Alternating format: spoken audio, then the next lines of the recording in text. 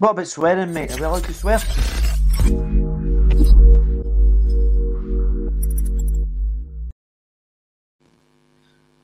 Hello everyone and welcome to the latest Fancast pre-match. Today I've got with me another Wolves legend, and he's just asked me off camera whether he's allowed to swear. He can swear all he fucking wants. It's Alex Ray. How you doing, Alex? I'm okay. I wasn't quite sure. I know how posh you lot are in the Black Country, so I wasn't quite sure whether I could use the odd expletive. It's a bit like yourself, Alex. With the accent, you can swear and pass it off as trying to be posh. Well, this is true, yeah. Well, I learnt all that out up at Perton Ridge. You know, some of the posh people out in Perton Ridge. Big Don was my neighbour. Donald Goodman. That's Don Goodman, man. Don King, I think he was, wasn't it, with that barnet he has? Yeah, he's always had a good doer. It seems to have got better as he's got older as well. Nah, he's a great lad. So what's your sort of what are you up to nowadays? I know you've got a podcast, a Rangers podcast. Do you want to just run us through that? Aye, well, we started up 7 or 8 months ago now, just about a month or two into the season, and it's me and Mark Catley, and it's like the Prince and the Pauper, really. You know, you've got Big Mark who played for Monaco, England, Milan, and then you've got me from the East End of Glasgow, kind of keeping it real. But it's great fun, you know, and on the back of this season, it's been remarkable. It really has. So it's been good getting in and we do post-match reaction. We interview, similar to yourself, we interview ex-Rangers players, people employed by the club, the women's team manager. So we try and cover as many bases as Charity Foundation. So it is Rangers orientated. It's been great this year because we've managed to get title 55. And as everyone knows at Wolves, every time I've done my column and the Express and Star, all I spoke about was Rangers. So everyone knows how close I am to the club. Yeah, what's your boyhood club, isn't it? I have had to listen to a couple of your episodes. Listen to the episode with former Wolves winger Mark Walters earlier on today, and I did really appreciate how he mentioned that Villa was the biggest club in the Midlands, and you shut that down pretty quickly. Oh, listen. Yeah, there's only one club in the Midlands. Everyone knows that. When you get back to, I have to say, I've been really impressed. And I know we're not kind of touching on this particular theme at the moment, but I've been really impressed with Wolves in the last couple of years, from the top down. And I think you have to have an important owner who have a real keen interest, and then the infrastructure that's been put in place has been brilliant. The brand of football has been great as well. And I just think recently, you know, because of what happened to Jimenez, it's been a real blow to the kind of. He's been such an integral part of the team. I think it's obviously cost him this season, and I think there'll be a lot of learning curves on the back of that for Nuno, the board, the director of football and things. So I think going forward, I think they'll have a backup plan in case this happens again. When was the last time that you actually visited Compton? Because I'm not sure if you're aware, we haven't got the porter cabins anymore where you get dressed in. Do you know the thing is well, listen, it's funny because I played some of my best football out of porter cabins. We obviously had that when I joined Wolves with the porter cabins, and then when I went to Sunderland, we were playing some terrific stuff. We were in the top 7th in the Premiership, and we were getting changed at porter cabins. And I think that kind of brings you up. I know things have moved on, but I like all that. It brings everybody together, and sometimes you've got to go in and get a shower pronto before the water's cold and that type of thing, and it just adds to the kind of the blend that goes on in the dressing rooms, the togetherness. But I haven't, to answer the question, sorry mate, I actually haven't been down to the training ground, but I've been down doing a little bit of questions at various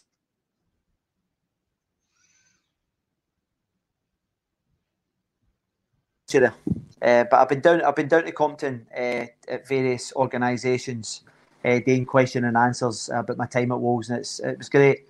Big Paul Butler was down there, and visited a few pubs in about the Wolves area. Yeah, as I said, I did a bit of research on you earlier, and Paul Butler, according to transfermarket.com, is the player that you played most with in your career. I think it was over 120 games with Paul Butler you appeared in for Wolves and Sunderland. Was he sort of one of your closest mates at Wolves? Who was your best mate at the time at Wolves? Oh, cool. I'll be honest with you. Me, Big Butts got on brilliantly because when we had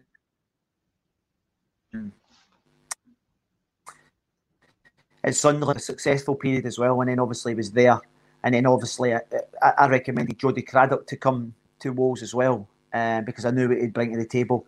And when you look at the three players that I've just mentioned, myself, Jody, and Big Butts, we're very committed individuals. So I was probably I used to drink with that lot as well before I gave it up. So Big Butts was always he was good. And the one thing about Paul Butler was it was always important to have someone like Butts on your side, particularly when it kicked off. And I was one of these wee guys, a wee shite bag. So I was always wanting to go toe-to-toe with people. But once it got onto the pitch or into the tunnel, it was important to have someone with the biggest head in football to back it up in case he had to fucking throw that big head onto any of my rivals. You're pretty much the epitome of me there, Alex. I'm only 5'3". I love the banter. I love to roll people up. That's just you, but you have to have some people to take into the battle with you, so you pick your battles wisely. Let's just quickly go back to you joining Wolves. £1.2 million from Sunderland at the time, signed by Dave Jones. How did that deal come about? Do you remember? I do, yeah. I'd been injured the tail end of the season prior, which was a real source of frustration because I was actually, in my own mind, I felt as if I was doing really well for Sunderland, and I thought I was going to be there for a lot longer. And then I got the call to say that the Wolves had put a bid in for us, and I've often said this. I wasn't too keen to move back down south. I was very settled. I just had my first daughter in the northeast, and that was let me get this right, in 2001. So she'd only been a couple of years. My wife was pregnant with my second one, and I'd bought a lovely house in where was it? I'd bought a beautiful house in Durham city centre. So I wasn't keen on leaving the Premiership to come to the Championship. But once it became evident that Sunderland were willing to sell us, I thought, listen, let's just go and have a chat with Dave. And it's well documented that I was always back and forth to Glasgow to watch Rangers. So the thought of going to the Midlands and traipsing up to watch what Rangers didn't really appeal to me. But once I got to Wolves, and it wasn't a great start for me. It was a great start for the club because the club were brilliant at that time. They were flying. I think they'd been 12 or 13 games undefeated. And I was sat on my arse on the bench. And I'm thinking to myself, what am I doing here, man? Do you know what I mean? I could easily have been fighting for a place in the Premiership as opposed to... But once I get in and once I started establishing myself, I knew it was the right move because I think it's fair to say the supporters kind of took to me quite quickly as well. I think I scored in one of my first early games. I think we were away to... I'm going to say Rotherham or something. So I come off the bench and I think I chipped the keeper. And then from that point on, I really hit the ground running. I really enjoyed my period at Wolves. So it was a nice transition, even though it didn't get after the start that I wanted, although the team were doing great. I vaguely remember some sort of left-footed shot away at Rotherham.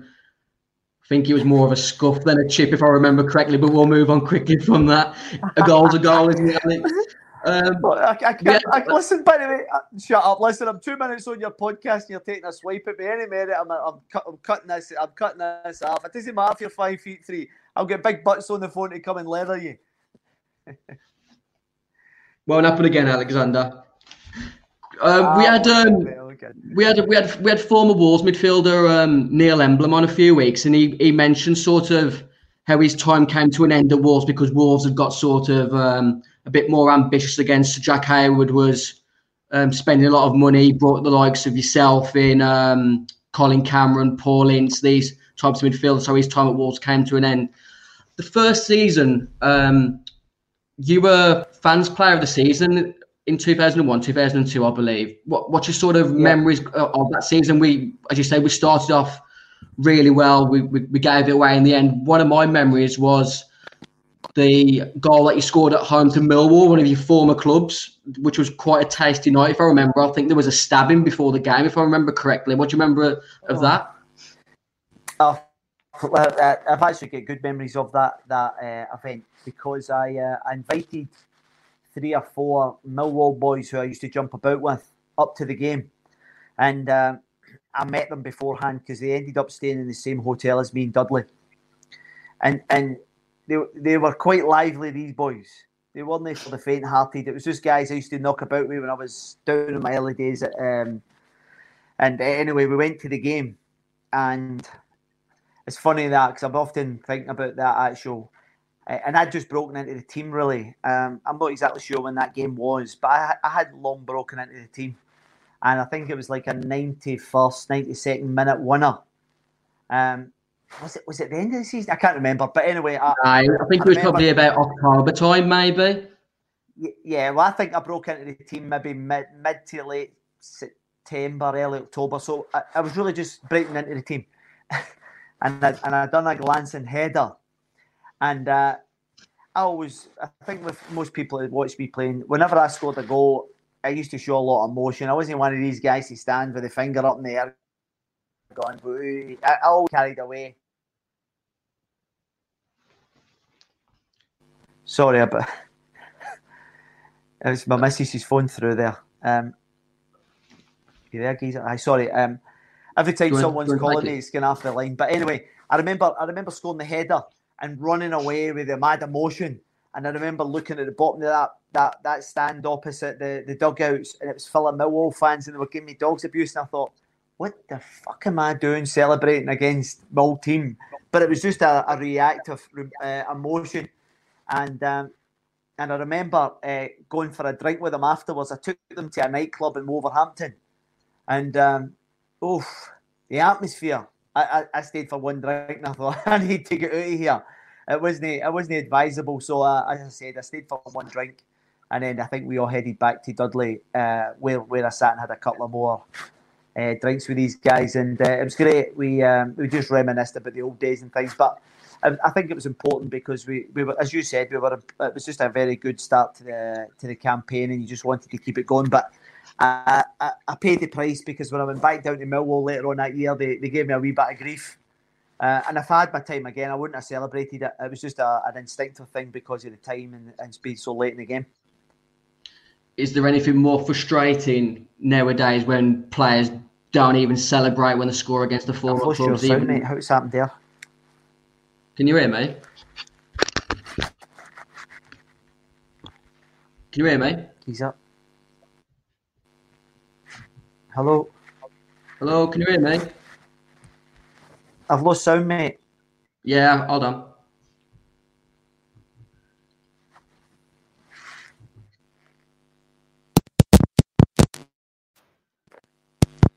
Alex? Oh, you're back now. Sorry, mate. I lost you there. No problem. I can hear you now. I'll just quickly jump back in. It was quite a tasty fixture, that the Millwall Wolves fixtures that season. Obviously, both teams got into the playoffs and both lost out, if you remember correctly. Wolves had sort of a really good season, but obviously fell apart rapidly towards the end of the season, obviously losing the promotion to West Brom. What's your memories of that? How did that occur? Was it just a bad run of form, or what's your memories? I think if my memory serves me right, it was we get 3 wins in our last 12 games, and we just ran out of steam. I've often been on record as saying there was a lot of kind of big personalities in that dressing room, and as I said, I think we were in a very good position, and with the experience we had that year, to blow up in the manner we did, we literally threw it away. And the West Brom, that I know it's obviously building up to that game. It broke my heart because I remember one of the games that we played against them, and there was a really bad tackle in it, and the guy who done the tackle, he smashed me, and he went on and scored the goal. He was a foreigner, but I can't remember his name for the life of me. I remember his name, but I don't want to talk about him. No, well, that's fair enough. We'll just call him some fucking Tadger. I'm happy to say that, but The referee shat at that. Just lay into him. The referee, I think his name was Jordan. No, but the referee shat at that day. He taught me. And if my memory serves me right as well, I remember my old pal, Derek McInnes. He went in for a tackle as well. And I had no issue with players trying to put the boot in. I genuinely, I didn't faze me in the slightest. And I had stud marks for my medial ligament all the way right down to my ankle. And I remember the referee come over and says, "Do you need assistance?" And I remember saying to him, "I don't need assistance. All I need you is to do your fucking job." So I've took my sock down and showed him the stud marks. I says, "You've just missed a guy topping me, which is a career-ending tackle." I says, "Which is not an issue. My issue is that you fucking missed the incident." And then I remember looking to Derek McInnes and going, "Oh, aye. Is that the way you want to play it?" Because it wasn't the tackle didn't bother me in the slightest, because I'd be quite happy putting the boot into them in a derby match. So, but he topped us, the boy that scored the goal, and unfortunately, they were the things that used to upset me when a referee couldn't get a simple decision right. What's your sort of memories of the atmosphere of those games? I think like what you sort of touched on earlier. I think the Wolves fans sort of took to you because you are an honest player, if you will, hard-working, just give your all. You talk about sort of the sort of Portuguese contingent that Wolves have got nowadays. They're not sort of aware of the rivalry between Wolves and West Brom. I think they seem to think it's more Wolves and Villa recently because of the competition that we've had. What's your memories of the Wolves Albion atmosphere compared to? I'm not going to say it's bigger than Rangers, Celtic, Millwall, West Ham, or whatever. What's your memories of Wolves, West Brom? It was tremendous. And what I've come to realise about derbies is everybody goes, "Oh, aye, it's the atmosphere now." As I said, I think one of my early games that I played was against West Brom, and it was at the Hawthorns. I think we were 1-0 up, and then I think they scored a free kick to make it one each. And the atmosphere that night was absolutely tremendous. And I loved it. And see anybody that says that they don't enjoy playing derby games, they're talking shite. Because, as I said, I played with Millwall, West Ham. And then even my earlier days, when my first ever professional game was Falkirk versus Dunfermline. There are probably only about 6,000 there, but I still remember the rivalry because it's a derby game. It was a boring 0-0 game. But I remember the atmosphere, and there's something magical about them. So I do remember it. And I think the only sad thing is, mate, see the fact that there's no supporters, there's no punters at the game at the moment. It's brutal. And it must be really difficult for players to actually play with the same intensity, because your fan base, whether it will be away from home where you only have a limited, maybe 1,000, 1,500, 2,000 fans, as opposed to being back at Molineux. And when you know that you've got the backing of that kind of faithful, it doesn't half help. And then obviously you mentioned Old Firm games. They're unique because of. But you're not telling me that the West Brom and the Wolves fans don't dislike them as much as Rangers and Celtic fans. Because I don't buy it.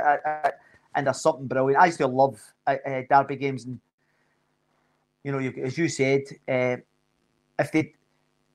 when fans get back into the ground, they will know the rivalry and the hostility because of the noise. It just goes up that extra little bit.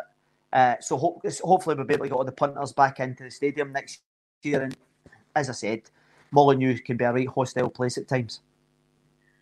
Molineux can be very hostile, working for or against Wolves that we've seen over the years. Going back to the season that we got promoted, we ended the season with momentum, whereas we ended it without momentum the season before, which cost us. What's your memories of the promotion season? We had a decent cup run. Obviously, your goal in the semi-final of the playoffs will always live in memory of a lot of Wolves fans, I imagine. Oh, that was a disappointing season for myself. That was a disappointing season for me because I think it was me and Hinsey more or less played a lot of the games up until January. Dave started integrating recalling Cameron a little bit more, and I pretty much paid the price. I have no issue with Dave making that decision the slightest because it paid off for the greater good.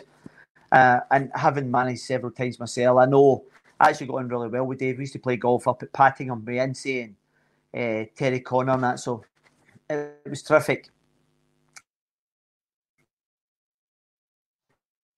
The Reading goal. And that, you talk about difficult games and trying to get over the line and momentum and things. And I remember coming on against Reading that night, and we were really up against it. That they had some real good players in their team, plenty of legs, plenty of energy.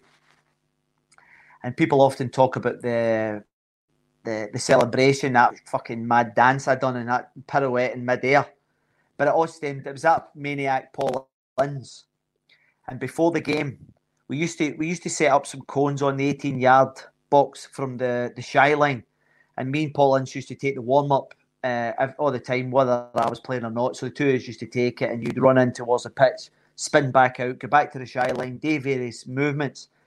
And there was a supporter. No, there was, I don't know, there must have been about 30 people in the stadium when we were doing the warm up. There was no one there, and this geezer come running down to Paul Ince. And he came running down to Incy and went, "Oi, Incy, you wanker!" And I started laughing, by the way. I went, "Oh, there's Incy's number one fan." Okay, you would do, wouldn't you? And any of your mates gets called a wanky, you're laughing at them. Oh, it was brilliant, honestly. And I remember Incy was raging, and Incy's going, "Fuck off, son. I'll buy and sell you your mug," and all that. So it was brilliant.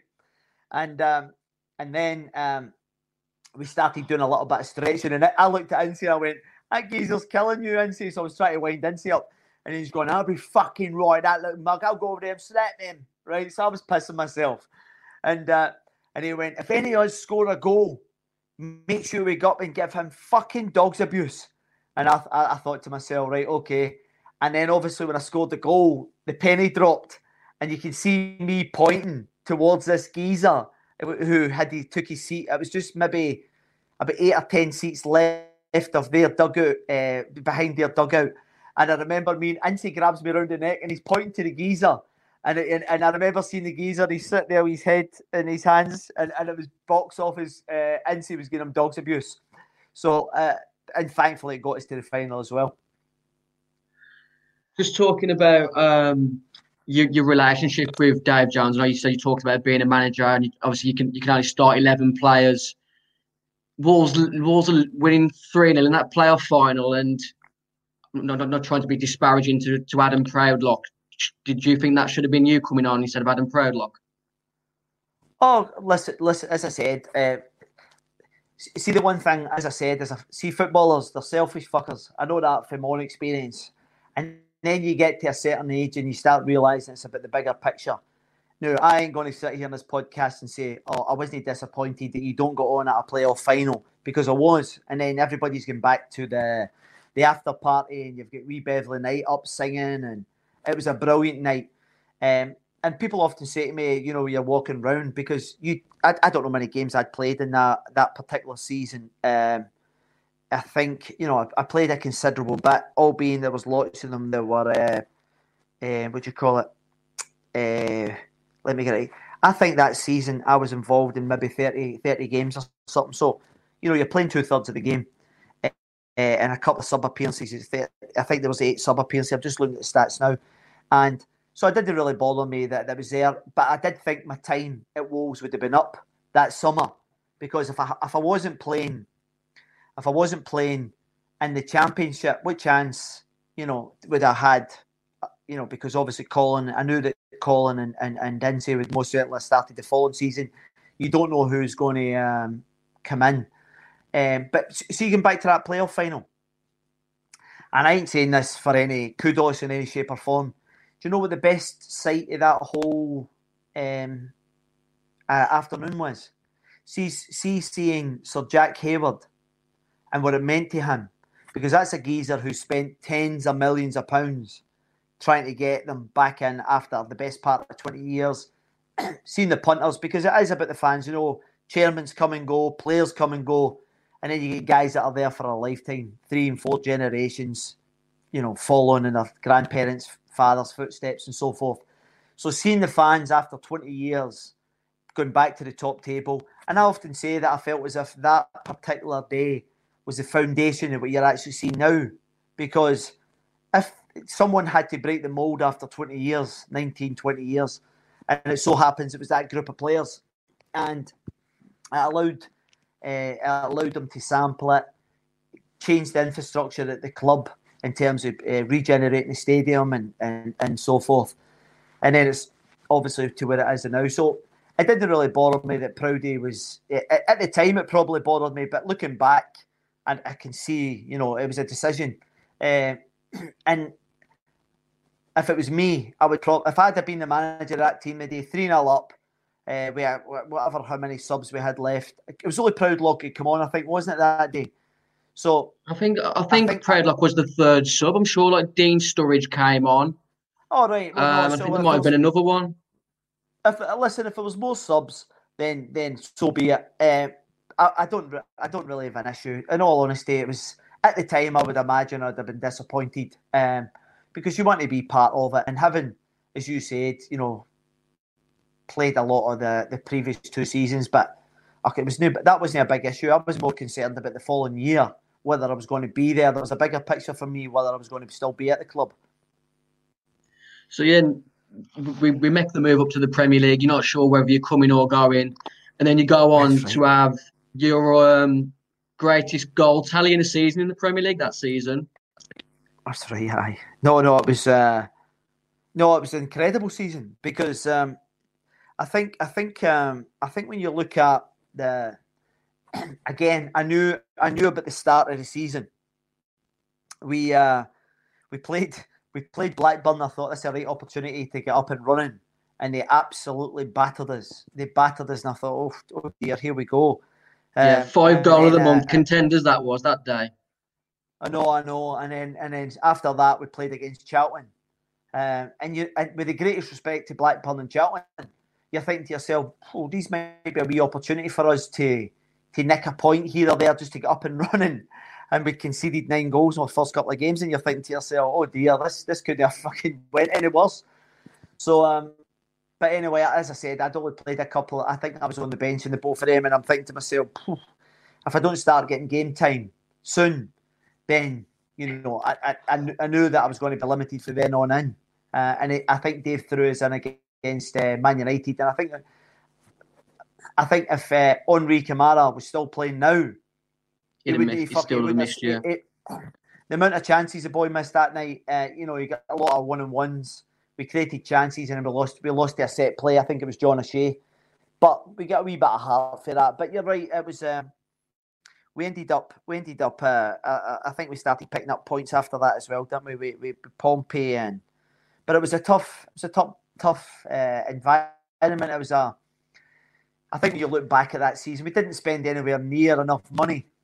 We got a lot of Bosmans and things, and I think you have to be very lucky with Bosmans. I think you have to invest just to kind of progress that a little bit, and I don't think they invested enough dosh at that time. Yeah, the expenditure after so long away wasn't there. You referenced not knowing whether you were going to be kept on, what players Wolves were going to bring in. In that pre-season, I believe Wolves took Paul Gascoigne on trial. Do you remember any of his time at Wolves? Oh, I actually think I played the game up at Telford with him, or I went to see him. I knew Paul for back in the day. I had a night out with him when I was. I had a night out with him. What an experience! What an experience! I was at a Rangers Player of the Year dance with Gaza, and he had a beautiful Versace suit on. He was looking at fucking $1 million, and he had a big brown woolen glove, so that it wouldn't keep his Newcastle brown. He wanted it cool, and I'm thinking to myself, the speed you're fucking drinking the Newcastle browns, you maniac, it doesn't matter if you take the glove on or off, you're never going to, he was going through them as if there was no tomorrow. So I knew guys are for back then, and listen, it was unfortunately his legs had gone at that stage, but just a great guy to have about the place. I can't speak highly enough about him. I've got all his tops downstairs. I've got Middlesbrough tops. I've got Everton tops. And no, he's as I said, he's a very generous and kind individual, Gaza. And it was sad to see him coming to the end. But it's like us all, man. Do you know what I mean? It all comes to us at some point or another. And it's good to see him doing well. He's in the jungle now in Italy. I'm a celebrity, so he's doing all right. I'm pleased he's in a good place. Yeah, he must be getting a good coin for doing that. I would have thought the British version of I'm a Celebrity would have thrown bucket loads at him. So I'm not sure how much the Italian ones are paying him. Going back to that season, we mentioned off camera your two fixtures against the Invincibles, Arsenal. Absolutely exceptional team. What do you remember about those games? It was a sort of, we talked about your time at Sunderland when Eric Cantona scored that chip and you could have hacked him down on the half rail and if you had a bit more legs. Who's the sort of hardest player that you've played against? Because for me, watching that Invincibles team, Dennis Bergkamp was unreal for me. No, listen, they had a host of sensational players. I never forget, we were stood in the tunnel at Molineux. I think they beat us 3-1 that day. And I remember standing in the tunnel, and it's me, Ince, and Colin Cameron. And they had, I think Patrick Vieira was there, Gilberto, I think Edu was there, and they were all 6 feet. And I'm looking at them, it was like fucking. I remember thinking to myself, look at these guys. It reminded me of the Billy Connolly sketch. The wee Scottish guys that run around about like Tasmanian devils. That, they colour, they're chalk white, and you've got all these guys with their hair all slicked back. And that's what it reminded me. I'm thinking to myself, right, let's get fucked into this mob. But the best player that I played against, because I tend to talk about, you mentioned Cantona, you mentioned Bergkamp there, and they were magnificent. And the Premiership at that particular time was frightening. You guys like Zola and, as I said, JJ Acott, just kind of real top players. But the one that I always found very difficult and I enjoyed playing against was Patrick Vieira. I always thought technically he was sensational. I mean, there was times that the ball would be about 4 or 5 feet up there and you've got to put your head in, and then he would just dink it over your head. He had so much grace. And he could also mix it as well, which I liked as well. I always had a lot of respect for players who could put their foot in as well as that technical ability. So I loved playing against these guys, and I miss it. I genuinely miss competing at that level because if you spend all your days trying to get to the top of the football pyramid. And then you mentioned like Cantonas of the world and Vieiras and Bergkamps and, Zolas, Mark Hughes, Beckhams, Giggs, Scholes, and that's exactly why you put all the effort into playing at that particular level. And but they were a brilliant team. They had so much pace and power through. And if you mentioned Thierry Henry must go down as one of the best Hall of Famers. His goal to game ratio, he's a very big, powerful guy as well. Technically brilliant. And it was always difficult playing against Arsenal. They had a philosophy and they had a brilliant manager under Wenger. So it was a privilege to play against these guys. Were you surprised that Arsenal let Wolves take Oleg Luzhny that season? Hi, the horse. He was a great lad. Nothing fazed him. No, listen, he was. I don't think he played that day, did he? No, I don't think he played much in the Premier League at all, Alex, to be honest. No, Dennis, I think Shaker played at left back. Lee Naylor played at left back. Dennis played at right back. Butler and Jody Craddock that day. And it's funny, I'll let you into a little bit of insight. As I said to you, because I remember that game well.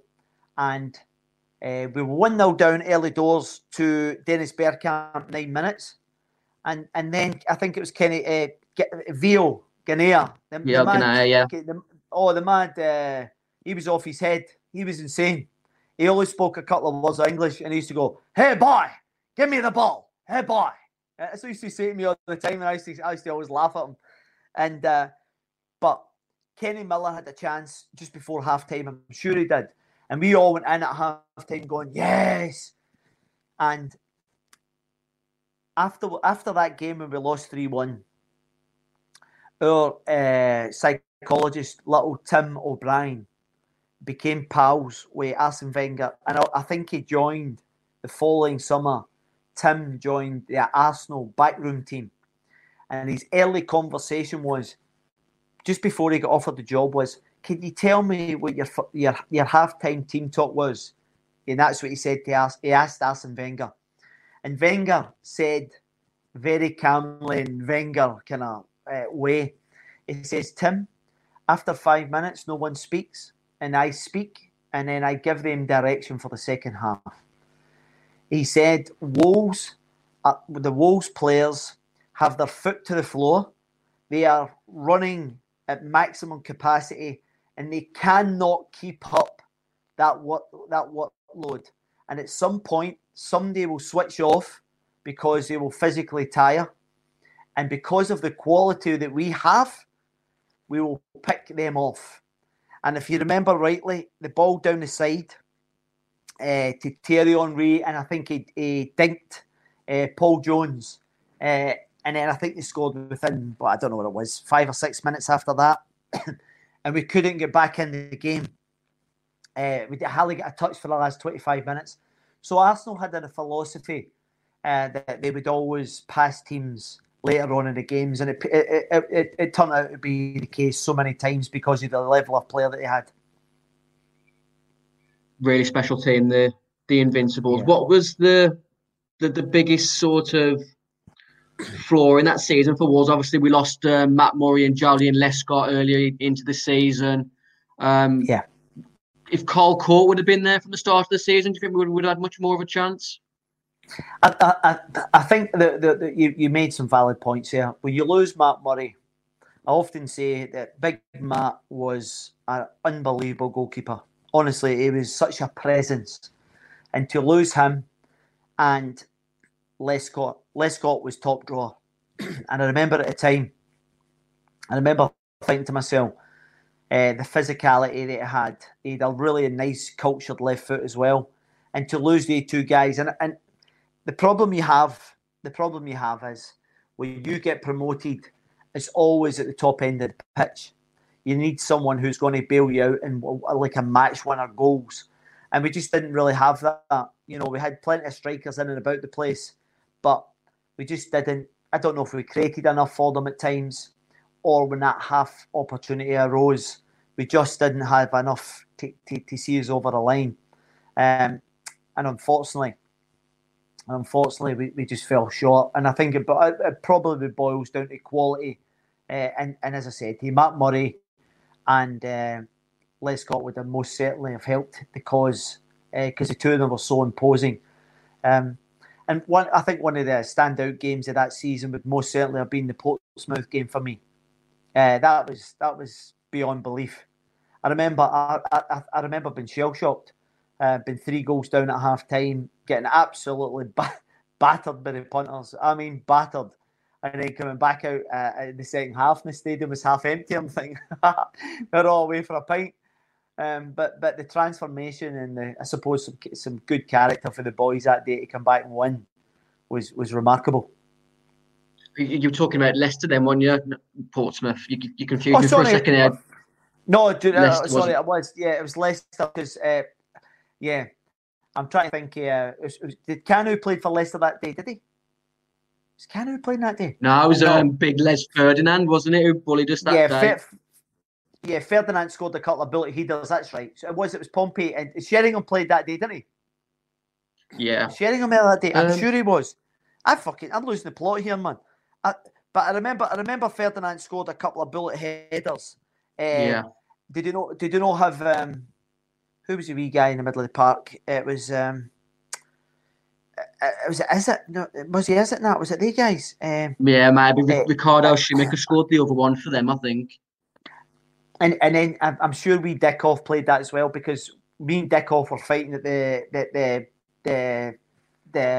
fixture back at Leicester earlier on in the campaign. That's right. It was Leicester. They were 3-0 up, and he scored a couple of bullet headers. I remember it because it was for about 15 yards.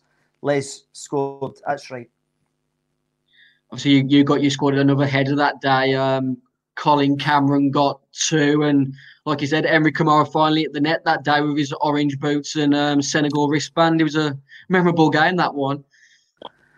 It was. It was a brilliant game. And do you know the thing is, I often said about. Do you remember players who used to take their top off and run about with their top? I used to go, look at the state of these idiots. And if I could see myself now, I'd have punched myself right in the snozzle. It's just come back to me that you're waving that shirt around now. Yeah, I remember running about, man, with my ribs poking out my side of my stomach. I'm thinking to myself, what am I fucking playing at? But I have to say, with that Glasgow tan. I know. It was. I think I actually had a golf tan because I was playing golf with Incy all the time. But no, it was a terrific comeback. It really was remarkable. So, what's your sort of overriding memories at Wolves? What sort of stands out as the highs and lows? How did the end come at Wolves? You obviously Pauline stayed on for another couple of seasons, I think. Did you not get the opportunity yourself? Oh, listen. I've said it a couple of times. I'm not sure how often I've actually said it mainstream, really. In January, we played. We drew 2-2 with. It might have been the end of December, early January, I think it was. Signed the 3rd of January. We drew 2-2 with Blackburn. I think Colin York scored for them. I scored, and I'm not exactly sure who the other one was. I think Big Butt scored the other. Was it Big fucking Bolthead? Aye. Yeah. He Big Butts. He. So there was rumours. Well, there wasn't rumours. I got wind that Blackburn wanted to sign us at that particular time. And I only had about 6 months left in my contract. And I made Dave Jones know, because they weren't forthcoming. They weren't telling me that there had been an offer put in for us. And all I said to Dave was, I says, Dave, see if you just give me one more year.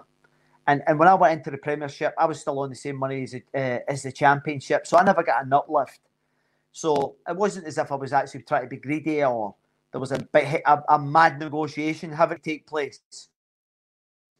The same principle would have applied as being in the Championship. So he said to me, listen, give me a couple of days and I'll have a word with Jez. And then a couple of days went past and I said, what's happening? And he says, I'll have a word with, go and have a word with Jez. So I went and had a word with Jez and he says, I can't do nothing with Dave. So before I know it, there's 10 days, 14 days down the line, I'm getting past the pillar to post. And I says, this is fucking ridiculous. Am I one of the guys that are committed to the cause? I fire into tackles. I go about my business. I'm not a headache in any shape or form. And I just felt as if I was getting pissed about a little bit.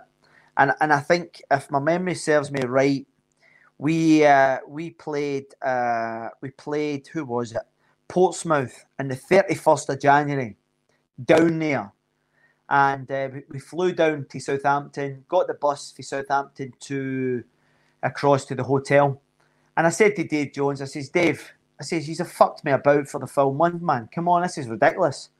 And he went, aye. And so literally, as soon as January was finished, I was none the wiser. They weren't forthcoming with a contract. And effectively, if I get injured, I didn't know where I was going to stand. I was getting 33, 34. So I just felt as if I was getting the piss took out of us at that particular time. And I said to Dave Jones, I'm not playing. I says, I'm not playing tomorrow. He went, what do you mean you're not playing? He says, he injured? I says, no. I says, I'm not playing. You and fucking Jez have been messing me about for the whole of January. And I says, I don't deserve that. At least you could have done, says, we're not giving you the contract. And the word in the street was, from Dave, was that we couldn't sell you because we need you for the run-in. You're our top goal scorer, which is fair enough. And that was factually true. So anyway, I told him, fuck him, I'm not playing the next day. And as I said, I was good pals with Tim O'Brien and Matt Perry, who's still Dr. Perry. So it's about 8:30 or 9:00. Tim O'Brien came up and chapped the door and says, "I hear you're not playing tomorrow." And I says, "Tim, I love you to death, wee man, but I don't want to say anything because I'd lost the head. My head was fucking up my arse at that particular time." And I said to Tim, I says, "Listen, wee man, thanks for trying to change my mind. I'm not playing." And then the next morning, I goes down early for breakfast, and I'm packing my bags because I'm getting a flight, or I'm waiting 50 minutes to get a taxi to take me back up to the Midlands. I booked a taxi to take me back to the Midlands, and then Dr. Perry came to the door, and I said, and I had so much respect for the two guys. So I love the two of them. I used to sit and have chats for ages with the two of them. They were great guys, and I said to him, I says, "Matt, I don't want to say anything, mate. I'm not in the right mindset. I appreciate you trying to talk me around and play this afternoon, but I'm not fucking playing, man. I deserve better than this." Anyway, I sat in the reception waiting 50 minutes for this taxi, and Dave Jones came in, and he said to me, "Listen, you don't want to go this kind of letting people down and things." I says, "Fucking talking about letting people down. I feel as if I've already been let down by you, and you're telling me I can't let people down. It's a bit rich." So anyway, I played that afternoon, and we I think we drew 0-0 with Pompey, and that was, you're right. So it was a return fixture, and then I think that within the space of about 5 or 6 weeks, I got wind that Rangers were interested, and I was free to talk to anyone at that particular time. And I went and done a medical in my day off, and I told Dave Jones that I wanted to be respectful to him. I didn't want that to come from anywhere else. And from that point on, I pretty much sat in my arse. So as much as he needed me in January, as soon as I told I'd signed a pre-contract, I just thought it wasn't the way to go forward. I more or less sat on the bench from then on in.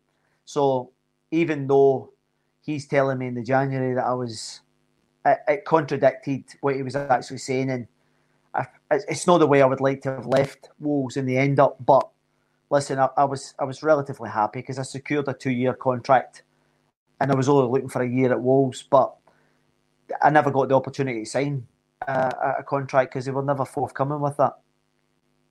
I mean, obviously, once Rangers come in, I'm sure you would have signed the contract for 2 years on for free, wouldn't you?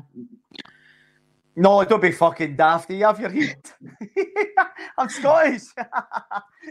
No, but listen, see, the thing is, there was a real big concern for me as well at that time because, as I said, my daughter was born literally a couple of months before I got to Wolves in the May the 1st, tomorrow. That was 20 years ago she was born, and she's starting to get a black country twang because she was going in she was in the road that leads along to Tetnall. I don't know what that is. That Tetnall Road there, and yeah. She used to go to a little kindergarten there, and she was starting to sound a wee bit like, "You're right." I thought, no. So see the opportunity to get her back up and get a proper bit of dialect, a proper bit of Glaswegian, and she used to walk about in the first. When I first came to Wolves, she would have been a couple of months old.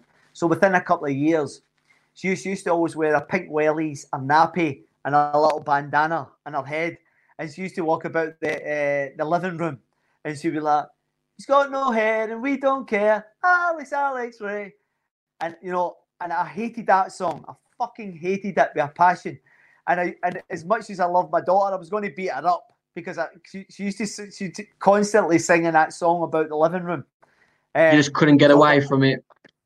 I couldn't, mate. So I was thinking I need to get back up to Glasgow to get her speaking a bit of Glaswegian. Yeah, a bit of great parenting from you there. As much as I love my accent, I wouldn't force it on an enemy, to be honest. Let's quickly talk. Go on. Let's quickly talk about obviously the local derby on Monday. What's your thoughts been on Wolves this season? Obviously losing Jimenez has been obviously evident to our troubles. Yeah. What have you made of Wolves? I think it's been a difficult season because of Jimenez getting injured, and I think obviously losing Jota as well. I think the recruitment's been tremendous. See the recruitment at Wolves over the course of the last few years, it's been tremendous. And unfortunately, I think the fact that Jimenez, you may be able to help me here. See when Jimenez got injured, where they in the top four? Wolves were in the top four, weren't they? So the moment Jimenez got injured, we were Yeah. 7th. We went on to win the game, Right, so okay. we were in 6th. Right, okay. So it was quite consistent for the 2 previous years, wasn't it? So I think by actually losing Jimenez, losing Jota as well, I think that was a bit of a blow. And I don't think they've managed to recover. I think players have taken time to settle in as well. You know, I think the left back berth has been a wee bit of an issue. I think there's been 1 or 2 players coming in there. And then obviously Semedo coming in is taking time as well. I genuinely believe there's still a very good player in Semedo. And that allows them to get back to the back 5, back 3, 2 wing backs. And I think in the summer as well, I love Moutinho, I love Neves. Then Donker's get plenty of power and energy, a totally different animal. And I think that will be a priority in the summer as well for Nuno. I think they'll look to bring another playmaker in to complement the middle of that park.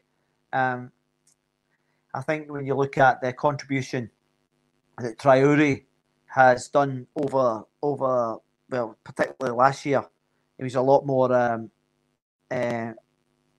on the front foot, a lot more assists, a great understanding, a lot of assists for Jimenez.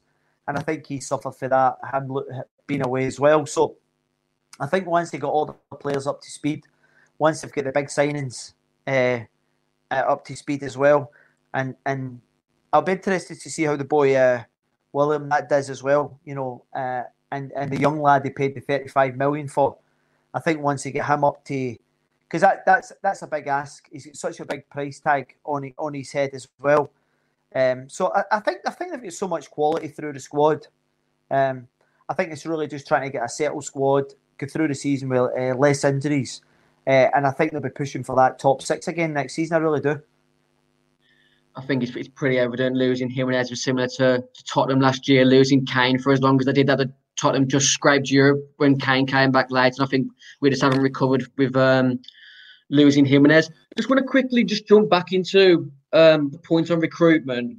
Going back to that Premier League season where we got relegated. Midway through the season, Dave Jones signs, you mentioned him, Paul Jones, after Michael Oakes probably had the game of his life against Man United, if you remember.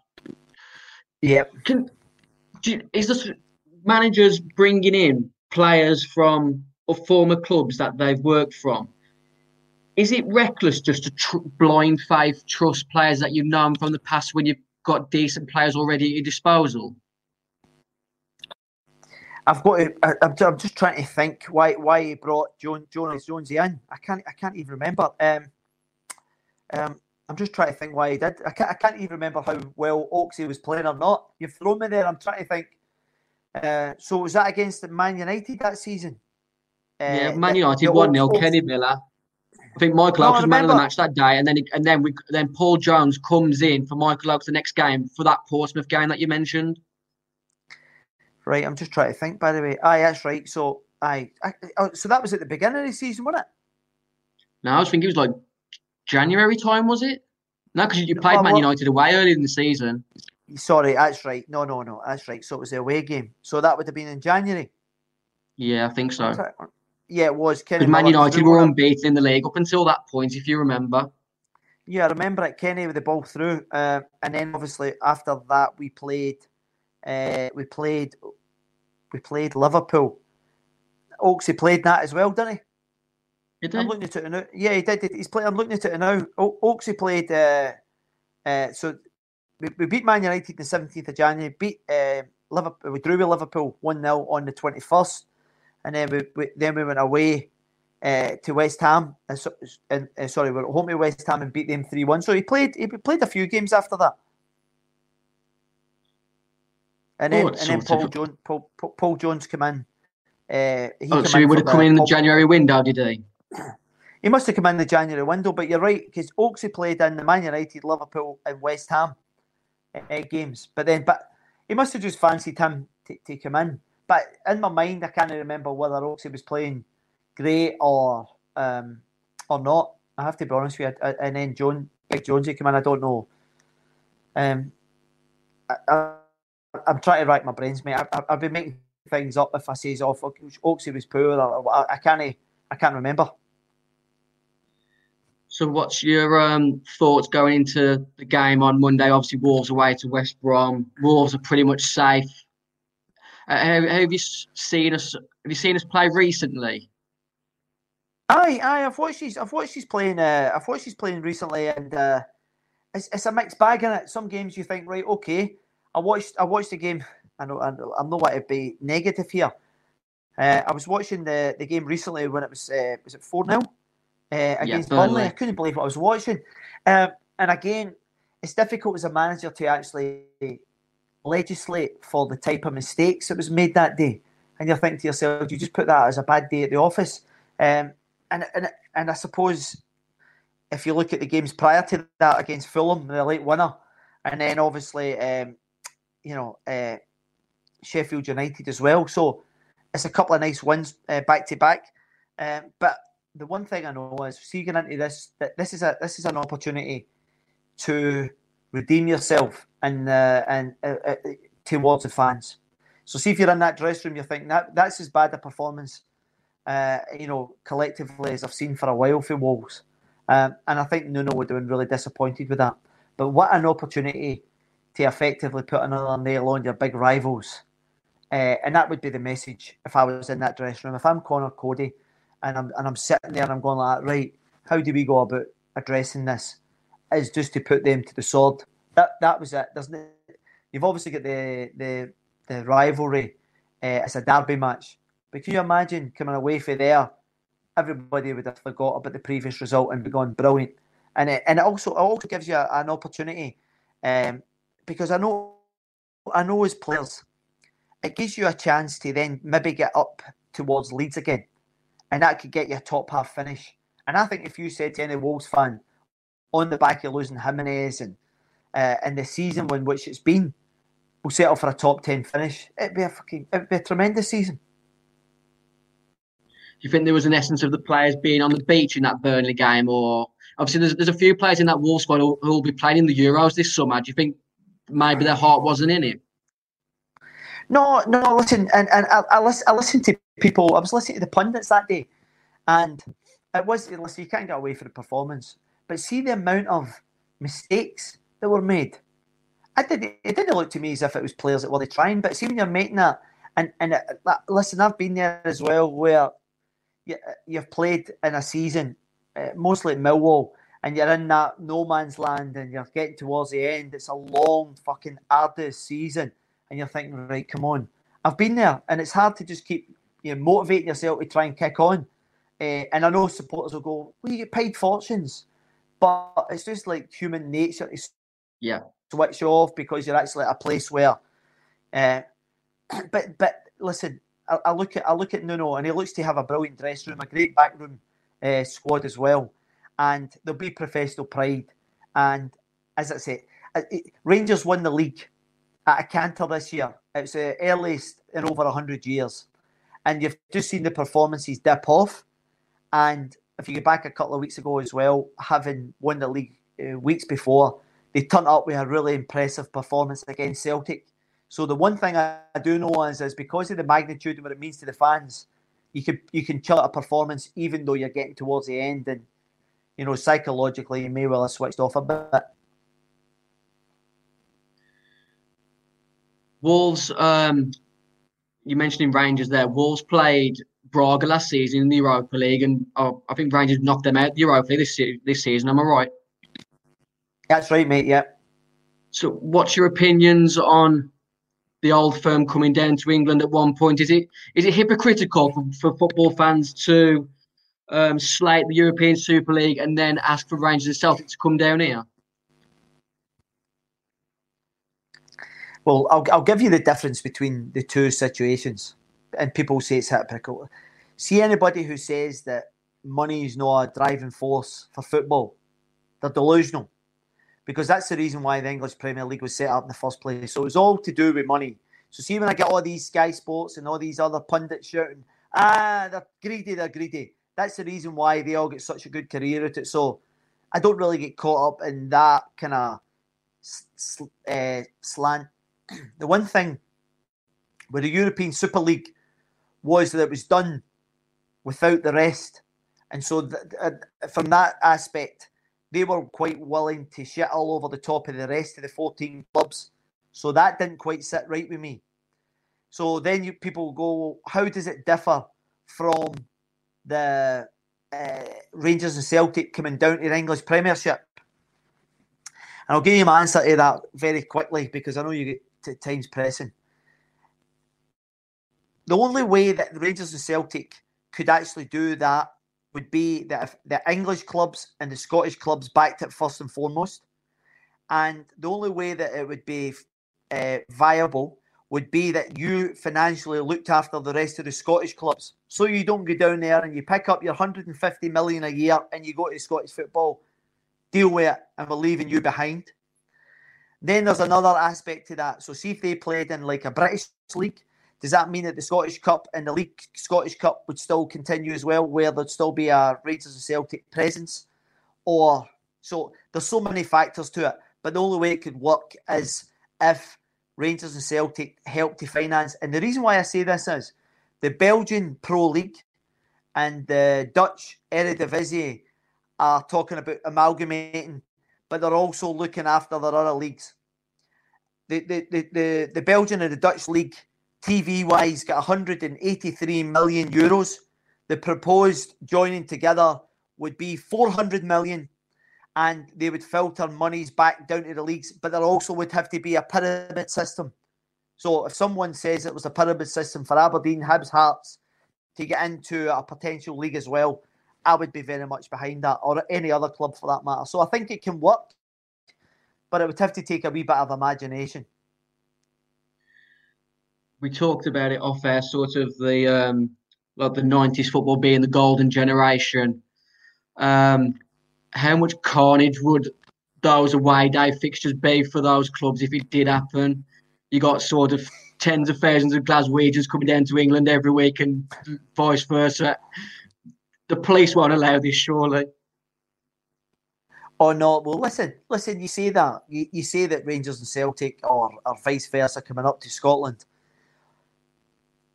But if you take some of the clubs that are in the top flight of English football now and the Championship and so forth, there's thousands of fans travel back and forth that had a very bad 80s, 90s through football hooliganism, and it's been eradicated. So I went to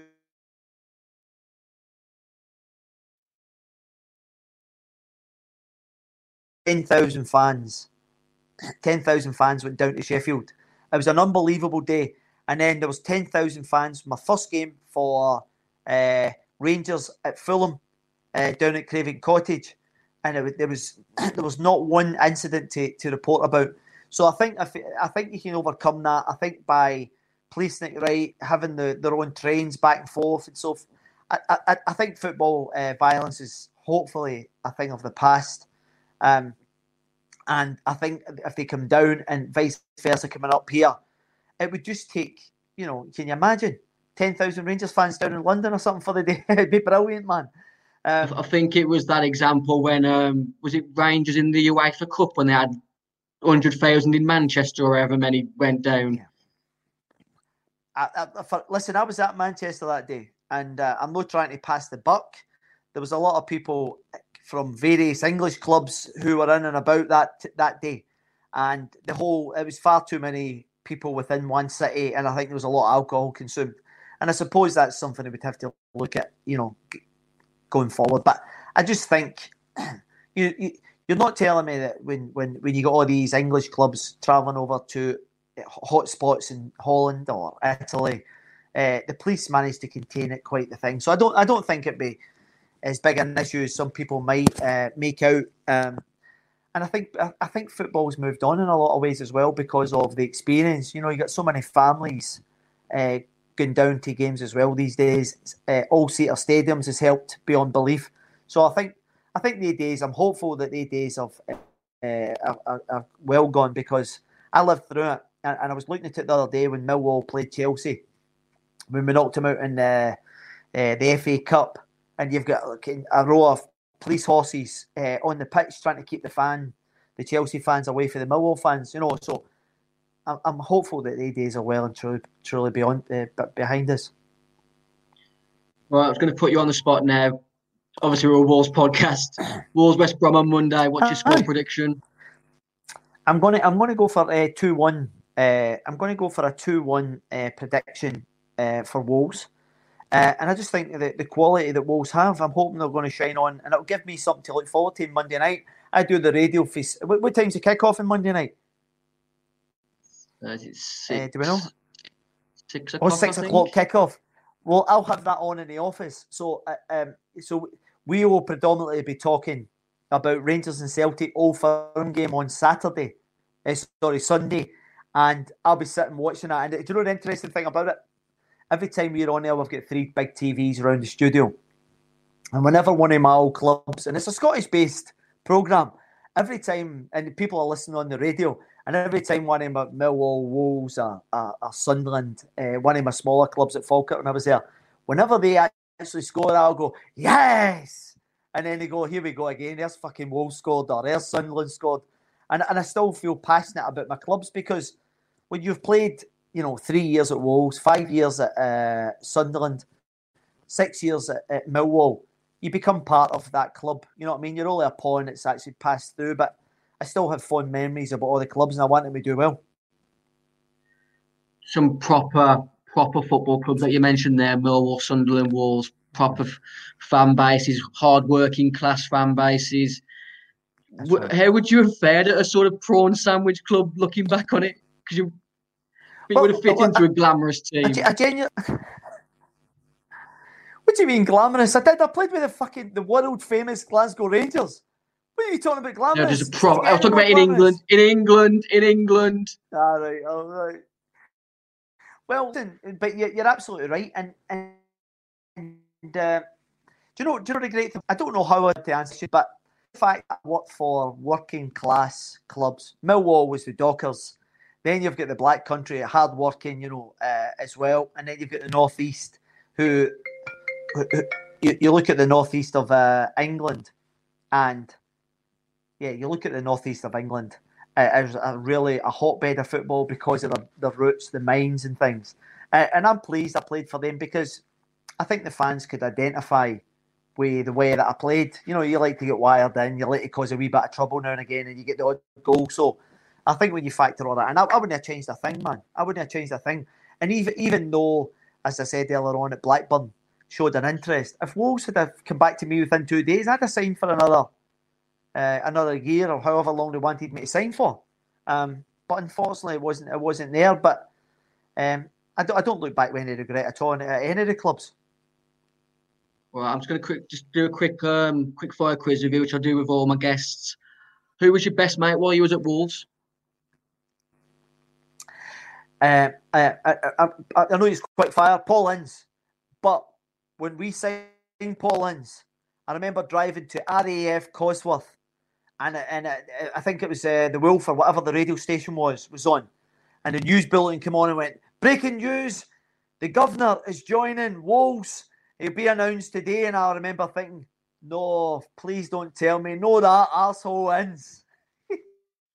Had you known him before that, or just like from what you known from TV playing against him?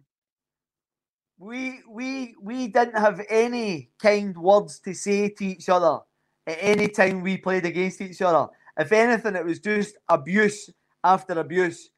And from day one, there's a brilliant picture of me and Paul Ince stood together, and Ince's lying these big pearly whites, and he's like laughing his head off. And from that day until now, we're good, very good pals. But it's bizarre because we didn't like each other. And here we are, all these, whatever it was, 15 years or whatever it is, 16 years later, we're still good pals. Who was the worst person for you to have been roomed away with back then? Oh, easy. That was Kamara. I actually had to make him a cup of tea. I used to say to him 2 sugars, and if he didn't have 2 sugars, that was it. I used to go off my head. But he was brilliant. He was so hostile, and he was such a lovely, smiley, happy character. And then fucking you'd be playing five-a-sides, and he'd want to fight you. And I'm like, calm down, Momo. He was mad. I love the boy. He's a great lad. We're talking about Henry Kamara then, not Mo. Momo Kamara. Did I say Henry? No, I thought you were talking about Henry. I forgot that the first season that you was at Wars, Mark Kamara was there. He was brilliant. And do you know the thing about Momo? And this is to give you a little insight. I was so passionate about Rangers. I went to the last day of the season. Me and Momo were sharing a room, and I was walking about the room in my underpants, walking back and forth. I kept phoning my dad. What's the score? What's the score? And the game was going back and forth. And Momo in his accent, he goes, Alex, you fucking crazy. Sit down, you crazy. And I'm walking about with my armpits sweating because I want Rangers to win the league. And he couldn't grasp the rivalry between Rangers and Celtic. And I never forget because he came to play with Celtic a couple of years later. And then obviously because of, they call it the Goldfish Bowl and the intensity of playing for Rangers and Celtic, I remember I met him and I said to him, see when you're playing for the Old Firm, can you remember that day I was walking about? And he went, now I know what you meant because of the rivalry, the intensity of it all. And so he understood after he came and played for him. But Momo was a great lad. He was just a brilliant, honest, working guy.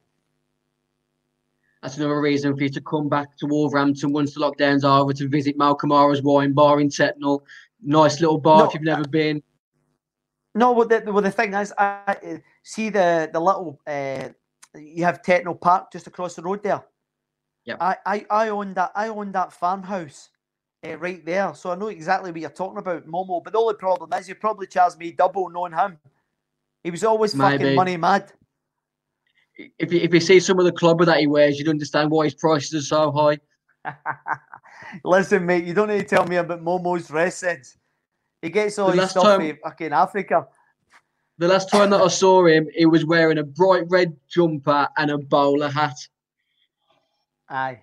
No, listen, as I said to you, listen, do you know what? I know he was doing a lot of scouting work as well. I used to see him at loads of grounds after, because he was scouting for various clubs as well. What a brilliant boy he was. I loved him. He's a great guy with good personality. Worst dress sense you've ever seen? Two daft questions just to end it.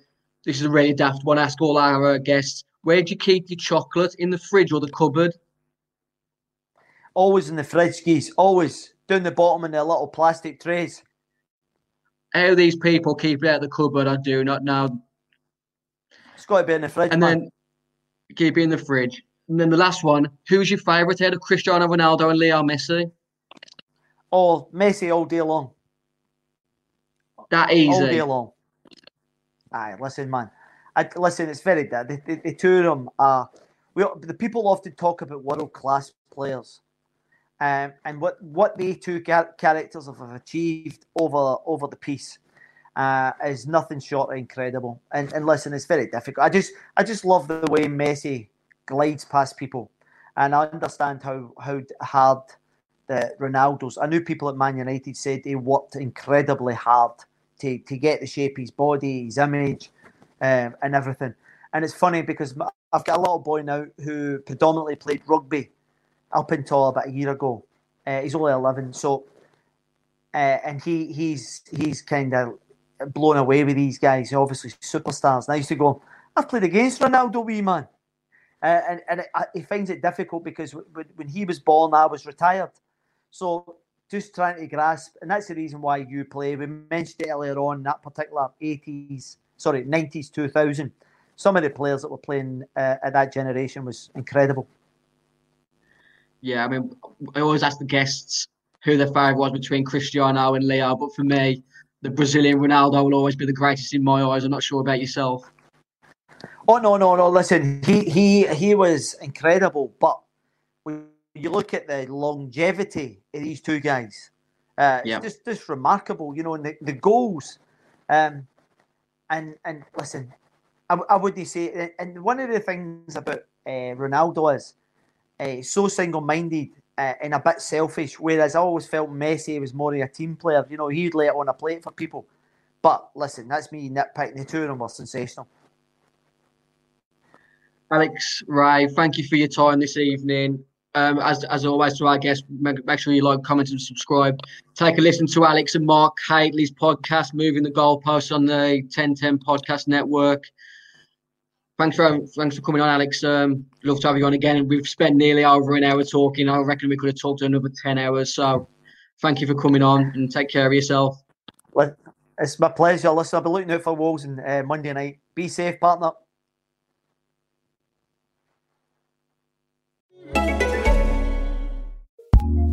Acast powers the world's best podcasts. Here's a new season we recommend.